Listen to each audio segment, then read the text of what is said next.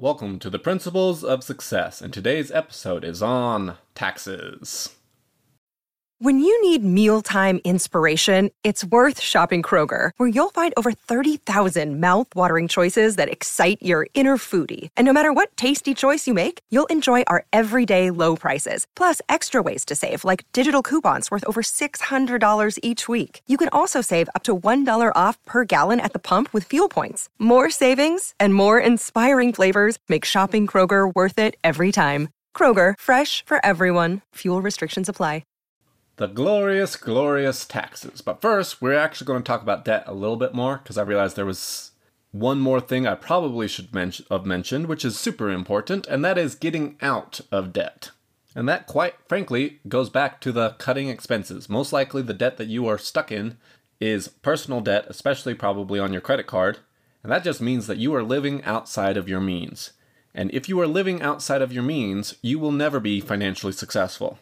The wealthy, starting from the beginning, even when they're poor, live off of the least amount percentage of their income as they possibly can.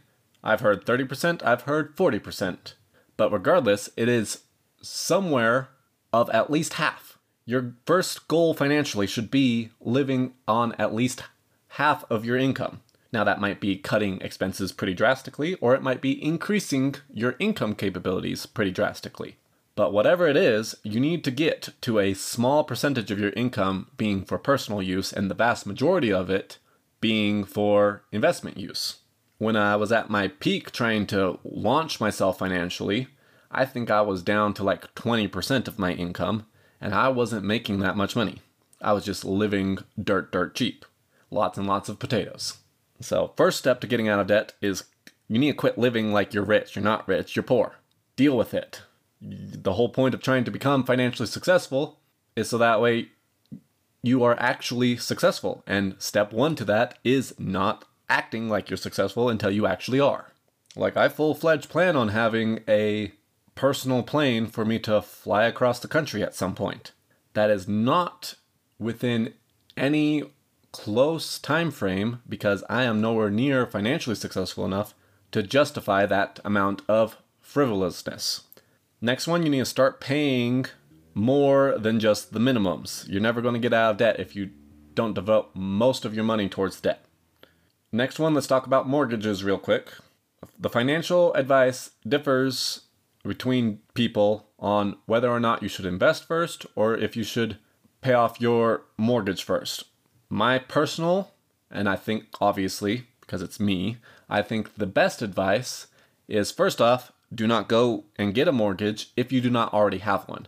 If you currently have one, then you should put a severe emphasis on paying off the mortgage while still giving some of it to investments. So basically what I mean is like for your available investment capital, let's say you have $100. 70-80% of that money should go to your mortgage.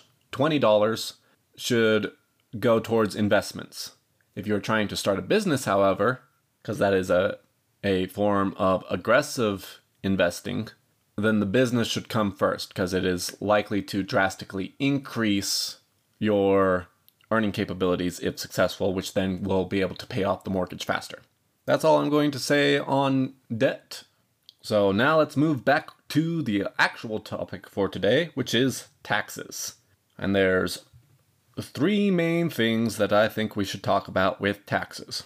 First, taxation is theft. And if you want to really get pissed off by what they do to steal all of your money, because they don't just steal the 30% from income tax, they steal almost every dollar of yours, or almost the complete percentage of every dollar. And this goes true for people in America, and it's even more true for people in Europe and Canada and Australia, and is relatively true for most of the rest of the world. They steal upwards of 90% of all of your money that you earn. So if you want to be ticked off by a book, How I Tax Thee, which we already covered in a different book review episode, will explain how they are stealing all of your money and where all that money is going. And that's the part that will really tick you off, because next to none of it goes to your benefit. Almost all of it goes into bureaucrats' pockets, aka slush funds, where they can spend the money however they see fit, and usually that goes towards government employee salaries and bonuses. So that's the first point. I will die on this hill that taxes are theft. Now, yes, society might need a little bit of taxes, but we're talking about I might budge for maybe 3%. That is my own personal political viewpoints on the 3% part, but I digress. So first off, taxes are bad. It is your financial duty to avoid taxes as much as possible, and that's the next subject. If you want to be financially successful, it is your financial duty to yourself and to your family to avoid getting your money stolen as much as possible. And that last phrase of getting your money stolen as much as possible includes taxes and from every other corporation out there and business that wants to take money from you. Now, a lot of times, especially for business purposes, they'll take money from you so that way you can buy something for your benefit. And you just have to be a good steward on who you let take your money. But in taxes in particular, taxes are going to be one of your biggest bill in your entire life. And you need to stand guard and try and minimize that as much as possible. I am not going to go into the specifics of different tax deductions you can do. One, I talked about tax deductions in the book Deduct Everything just a couple of weeks ago. But secondly, I am not a tax person, and I am not going to get in legal trouble for giving you legal tax advice. However, there are multiple, especially business purposes wise, of lots and lots of tax deductions. If you are paying taxes, particularly in real estate, if you are paying taxes in real estate, then you're doing real estate wrong. If you're paying hardly any taxes in business, you're not doing business very well either. Because here's the fun thing about business and real estate business. There are so many deductions out there that you should be able to write off almost everything that you earn business-wise off. And for people on the left side of the aisle, the purpose of a business write-off is to encourage businesses to spend money to grow instead of having that money go to the government. That's the whole purpose of business write-offs, and the government wants that because they want businesses to grow. You only pay taxes on the money that you keep for yourself. However, that said, here's a couple of really good common tax deductions. Anything you do for work, travel-wise, is a tax deduction. I just went on a business trip. My brother just so happened to be hanging out with me for a good portion of that, but the whole trip was me there for business, which means the whole trip cost me money right now, but that's money that I paid to go on the trip instead of it going to the government. It still costs me money, it's just it costs me money for in development of my business and not going to somebody else. So you need to avoid taxes as much as possible because every dollar matters, especially when it comes to creating your financial success. So tax deductions are super important to that. Next, let's talk about tax credits. Tax credits are awesome. So the difference between a tax deduction and a tax credit, as far as I understand it, remember, I am not a tax person. As far as I understand it, a tax deduction is minusing from the money that you owe the government. So let's say you generate $50,000. Well, here in America, you get the automatic tax credit that reduces that to, let's just say $40,000. It's higher than that, but for easy math, $40,000. What a tax credit does is it eliminates the total amount of money that you owe. And then taxes are based off of a percentage. So instead of paying for the whole $50,000 that you generated with that $10,000 credit, you only get taxed on the $40,000 that you generated. As far as the government is concerned, you only made $30,000 or $40,000. If you get another tax credit of $10,000, then as far as the government is concerned, you only made $30,000. And then deductions, they come into effect post-taxed. So at $30,000, let's say you're taxed at 30% income, that means you owe the government $9,000. Tax deductions go off of that $9,000 that you owe and say that, no, for this reason, we don't owe you this $100. For this reason, we don't owe you this $1,000. And in business and real estate, you should be able to get that tax deduction down to near zero. So both are super useful. Tax credits eliminate what the government sees as you of generating. Tax deductions excuse some of the money that you generated as non-taxable. So I guess in a better way of phrasing it, instead of that long craziness, is tax credits get applied pre-tax, tax deductions get applied post-tax. And the more you can apply pre-tax, the better. But credits are for very specific things. Like, for instance, the $10,000 credit I gave as an example is just the automatic tax credit that the IRS gives to Americans. So that way they don't have to fill out as much paperwork, because most Americans don't have enough credits and deductions. Hold on, I messed up in the first place. That wasn't even a credit, it's a deduction. But they have an automatic $10,000 deduction, so that way they don't have to do as much paperwork, making sure that every deduction that people take is correct. They can just say you have a $10,000 deduction as a blanket coverage to keep people from filling it out, because most people don't have $10,000 worth of deductions because they don't have a business or real estate. And I just messed up there on the deduction side, so that's proof that I am not a tax person. You pay people to be tax persons. My uncle is a tax person. And the tax code is so freaking long that unless you are a tax person, you will never understand it. However, the tax code is written for business owners and landowners, aka real estate owners. That's the whole point of the tax laws, is to give every advantage possible to those two groups of people. Because that is what generates economy.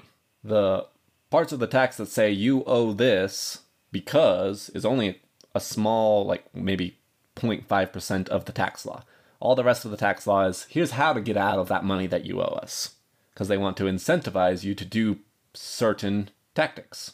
So that's on avoiding taxes in general. Finally, let's talk about tax savings accounts, aka retirement accounts.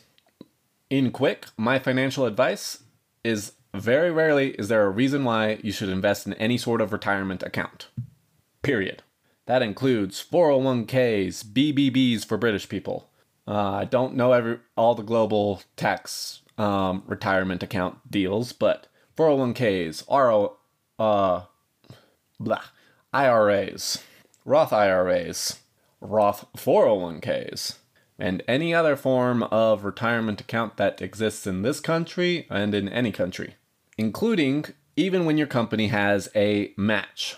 The reason being is, first off, do you really believe that free money exists? That's what they say a lot of times when they say that you need to match your 401k, because it's just free money that you're throwing away. What is the financial incentive for a company to be offering free money? It does not exist. They just want every company, including the company you work for, the brokerage companies that pay your company to get you to sign up for their 401k, all those guys just want your money. And that's the first big takeaway that you should take from this, is that they're all after your money. That's the whole point of these accounts, is so that way they can get your money locked up for their benefit, not for your benefit.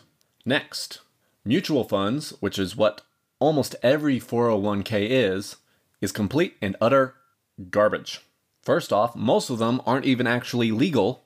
You can read more about that in Tony Robbins' book, Money Master the Game, which I believe I did a book review on. They're not even legal. Secondly, there's so many fees that any potential gain that you might have gotten is snuffed out and goes to their pockets. And thirdly, they just underperform. And lastly, you are not allowed to touch that money until you are statistically supposed to die. That's the whole point. They want to get your money locked up so that way you can't touch it and they can use it until you are old and ready to die. Because most people don't live past 65. That's why they set the number at 65, because they don't want you to live more than maybe a couple of years past that. So that's the reasons in general, especially for 401ks. Next, let's talk about Roth versus regular. So Roth means essentially that it is taxed now instead of later. So in your 401k or your IRA, they are considered taxed havens. So money that goes into those does not get taxed. And the idea behind that is so that way they have more money is going in to have compound interest or compound investments come into effect to generate more money. The catch is, do you really think that taxes are going to go down or go up in the future? If you are betting that they will go up in the future, then what you'll want to do is a Roth, which we'll talk about here in a sec. One other thing for that calculation is, do you think you will be earning more now or in the future? And this includes post-inflation, because tax brackets don't get updated that much. So will you be making more now or will you be making more in the future? If you will be making less in the future, you might owe less taxes due to you making less.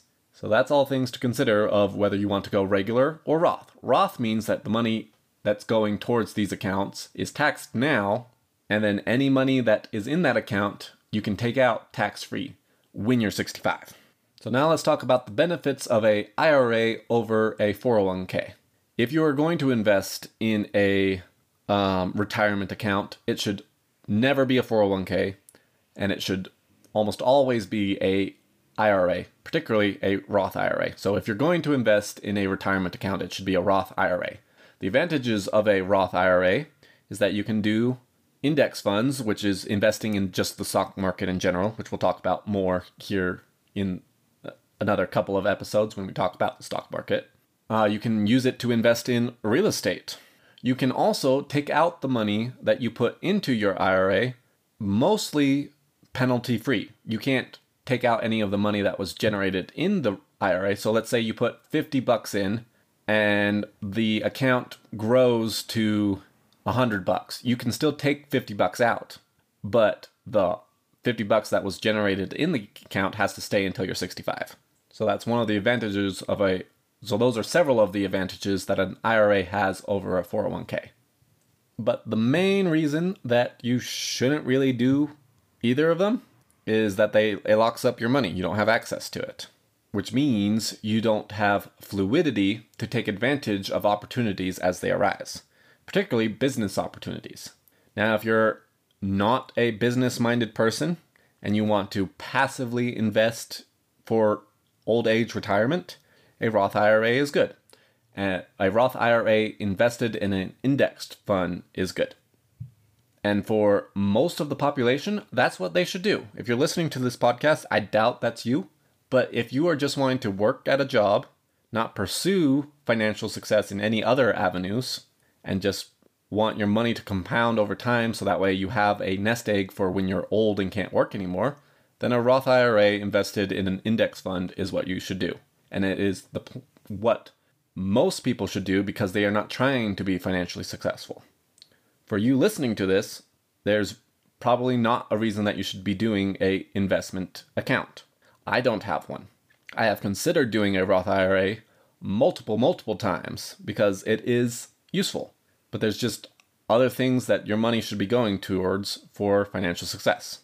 And notice how much I am backpedaling on the Roth IRA because I came down on it really hard. There's a lot of cons to it, but there's also a lot of pros to it. 401ks, screw them. You should never do a 401k, but a Roth IRA is something that you might consider. And as for all the people who are in different nations, you'll probably have something similar to a Roth IRA and similar to a 401k. Like I know that British people have the BBB, which is their version of a 401k. So that is it for my rant on taxes for today. Deduct as much as you can, especially for business and real estate, and be wary of free money. However, there is one other thing I forgot to mention: the health savings accounts. They're just a savings account. They go in pre-tax, I believe. I don't think that you can withdraw them for anything besides medical purposes. However, you can use them for your regular annual dental expenses, or you can use them as a savings account for when you know you're getting old and you're going to have health problems when you're old, and you can just use it as a savings account for that. Do I recommend putting a lot of money into them? No, but that is an option that you might consider. And with that, I will end today's episode of how to avoid taxes, because taxes are theft. I will see you all next week.